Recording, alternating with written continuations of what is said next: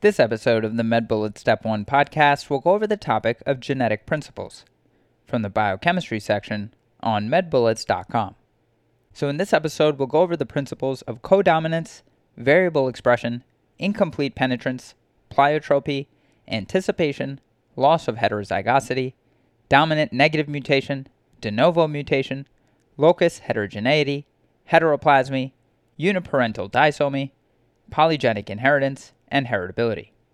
So starting with codominance, this means both allelic copies are expressed. For example, blood groups A, B, and AB.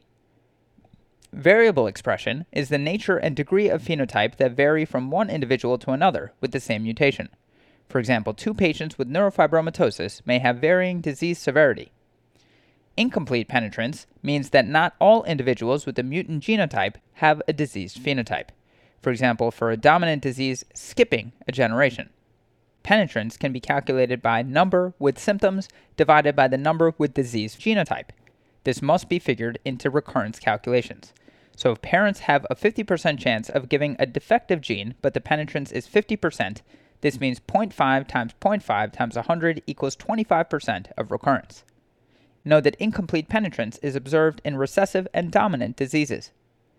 Moving on to pleiotropy, this means a single mutation has diverse effects upon several organ systems, for example, PKU. Anticipation means changes in disease presentation in succeeding generations. This can mean increased severity and/or earlier onset. This is caused by trinucleotide expansion. This means a region of repeating triplets expands in each generation. For example, Huntington's disease, Fragile X, myotonic dystrophy, and Friedreich's ataxia. Loss of heterozygosity is part of the quote two-hit model, where an individual inherits or develops a mutation in one copy of a gene. Then the disease occurs when the complementary allele is lost. For example, tumor suppressor diseases like Li-Fraumeni syndrome and retinoblastoma. A dominant negative mutation is when a mutant gene product antagonizes a wild-type gene product, and this exerts a dominant effect. For example, this is common in multimeric proteins where one mutant subunit can change function of an entire enzyme. A de novo mutation is when there is a genetic disease in an individual with no family history. Note that the recurrence risk for offspring of the same parents is low. Moving on to locus heterogeneity, this means different mutations can produce the same phenotype. For example, a marfanoid habitus caused by Marfan syndrome, MEN2B, and homocystinuria. Heteroplasmy is the presence of both normal and mutated mitochondrial DNA in the same cell. This results in variable expression in mitochondrial inherited disease. Uniparental disomy means the offspring receives both copies of a chromosome from one parent, that is, no copies from the other parent. This causes disease if the chromosome is usually imprinted. We'll go over this in more detail in the epigenetics podcast episode. Moving on to polygenic inheritance, this means multiple genes are responsible for inheritance of a disease, for example, androgenic alopecia.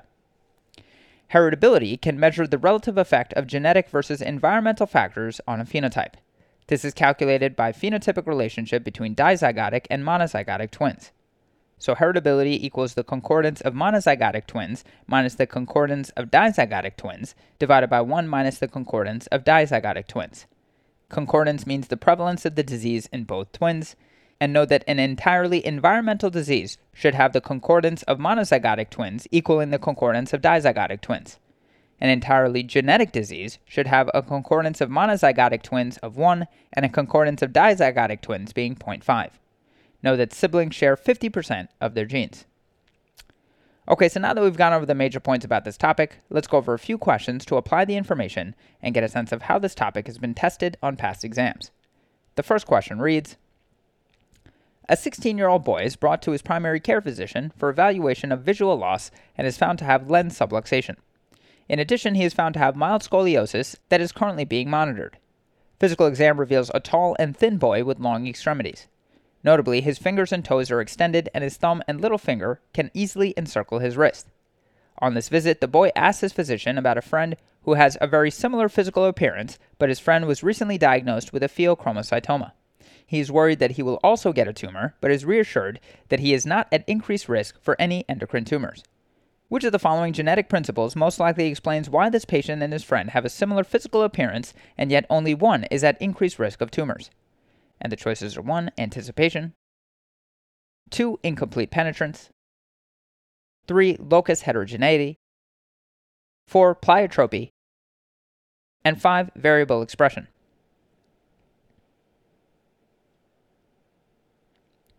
The correct answer to this question is 3. Locus heterogeneity. So this patient with lens subluxation, long extremities, and arachnodactyly has a marfanoid habitus, which can be associated with multiple different mutations in a process known as locus heterogeneity. To quickly review, locus heterogeneity is the genetic principle where different mutations can produce the same phenotype. A classic example is how marfanoid habitus can be seen in Marfan syndrome, multiple endocrine neoplasia 2B or MEN2B, and homocystinuria. Though all of these mutations present with the same phenotypic appearance, they are associated with different secondary manifestations. For example, MEN2B presents with endocrine tumors such as pheochromocytoma, but Marfan syndrome does not. Therefore, only some patients with marfanoid habitus will have increased risk of endocrine tumors depending on the causative mutation.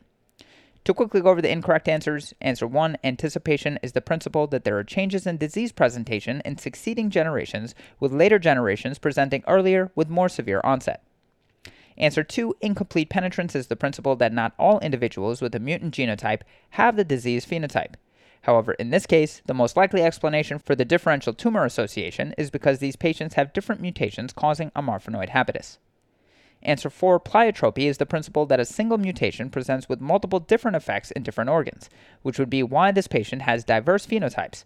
However, the difference between these two patients is more consistent with locus heterogeneity. And finally, answer 5, variable expression is the principle that the nature and degree of phenotypic presentation vary from one individual to another with the same mutation. However, a patient with MEN2B would always have an increased risk of endocrine tumors. To leave you with the bullet summary, locus heterogeneity is the genetic principle that different mutations can produce the same phenotype. Moving on to the next question. A 9-month-old girl is brought to the emergency department after experiencing a seizure. She was born at home and was normal at birth, according to her parents. Since then, they have noticed that she does not appear to be achieving developmental milestones as quickly as her siblings and often appears lethargic. Physical exam reveals microcephaly, very light pigmentation as compared to her family, and a musty body odor. The various manifestations of this disease can most likely be attributed to which of the following genetic principles? And the choices are 1, anticipation, 2, incomplete penetrance, 3, multiple gene mutations, 4, pleiotropy, and 5, variable expressivity.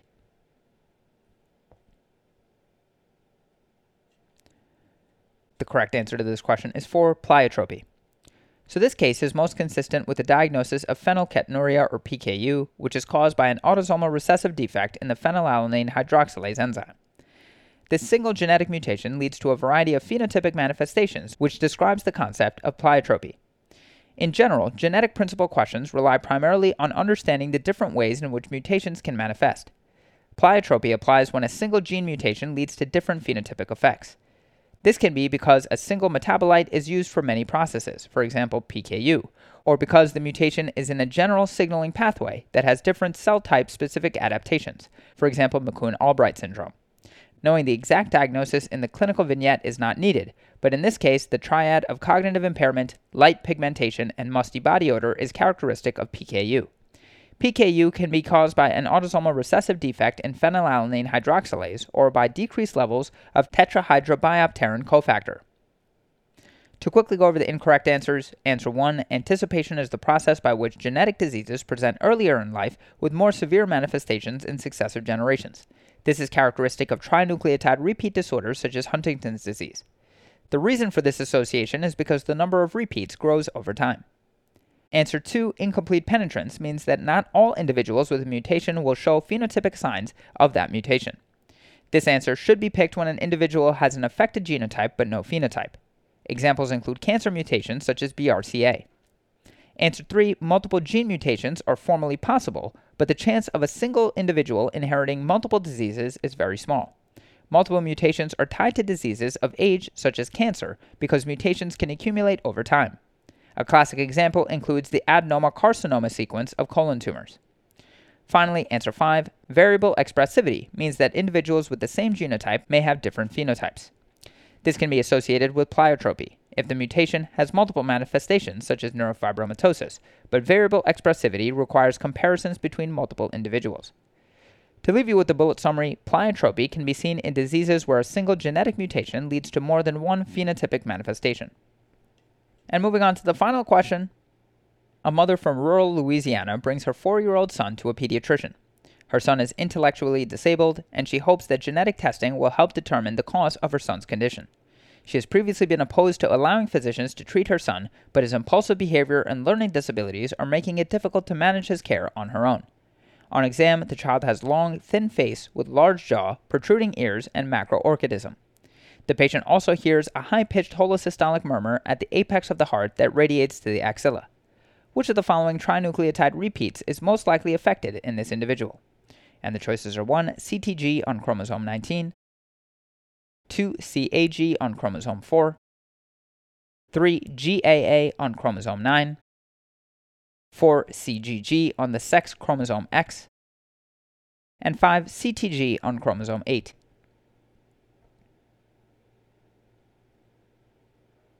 The correct answer to this question is 4. CGG on the sex chromosome X. So this patient's clinical presentation is consistent with Fragile X syndrome, which is caused by expansion of CGG repeats on the X chromosome. To quickly review, Fragile X syndrome is an X-linked trinucleotide repeat expansion disorder of CGG trinucleotides. Although the syndrome may show anticipation, there may not always be a positive family history of the condition. Fragile X syndrome is the second most common cause of intellectual disability overall and the most common cause in boys. Behavioral problems may begin at birth or become apparent later. On physical exam, the disease presents with delay in motor milestones, hyperactive or impulsive behavior, intellectual delay, speech and language delay, avoidance of eye contact, and autism spectrum disorder. Physical signs include flattened feet, flexible joints, low muscle tone, and large body habitus, and large/elongated forehead, long face, low set or large protruding ears, pectus excavatum, soft skin, and macroorchidism. A common cardiac abnormality is mitral regurgitation, which can be heard as a high-pitched holosystolic murmur at the apex of the heart that radiates to the axilla. Wattendorf and Menke reviewed the management of Fragile X syndrome, which is typically supportive. Management includes measures to reduce stress/anxiety and focuses on behavioral therapy. For treatment of the psychiatric features, medications are often sufficient. Panagarikano et al. Reviewed the pathophysiology of Fragile X syndrome. The expansion of the repeat CGG in the 5' UTR region of the FMR1 gene results in hypermethylation and silencing of the gene. Therefore, the disease is a result of the lack of expression of the FMR1 gene. To quickly go over the incorrect answers, answer 1, CTG on chromosome 19 is incorrect, as myotonic dystrophy type 1 is due to a trinucleotide repeat expansion of CTG on chromosome 19. Answer 2, CAG on chromosome 4 is incorrect, as Huntington's disease is due to a trinucleotide repeat expansion of CAG on chromosome 4. Answer 3, GAA on chromosome 9 is incorrect, as Friedreich's ataxia is due to a trinucleotide repeat expansion of GAA on chromosome 9. Finally, answer 5, CTG on chromosome 8 is incorrect, as spinocerebellar ataxia type 8 is due to a trinucleotide repeat expansion of CTG on chromosome 8. That's all for this review about genetic principles. Hopefully that was helpful. This is the MedBullets Step 1 podcast, a daily audio review session by MedBullets, the free learning and collaboration community for medical student education. Keep in mind that these podcasts are designed to go along with the topics on medbullets.com, and in fact you can listen to these episodes right on the MedBullets website or mobile app while going through the topic. If you've gotten any value from the MedBullets Step 1 podcast so far, please consider leaving us a 5-star rating and writing us a review on Apple Podcasts. It will help us spread the word and increase our discoverability tremendously. Thanks so much, and we'll see you all tomorrow.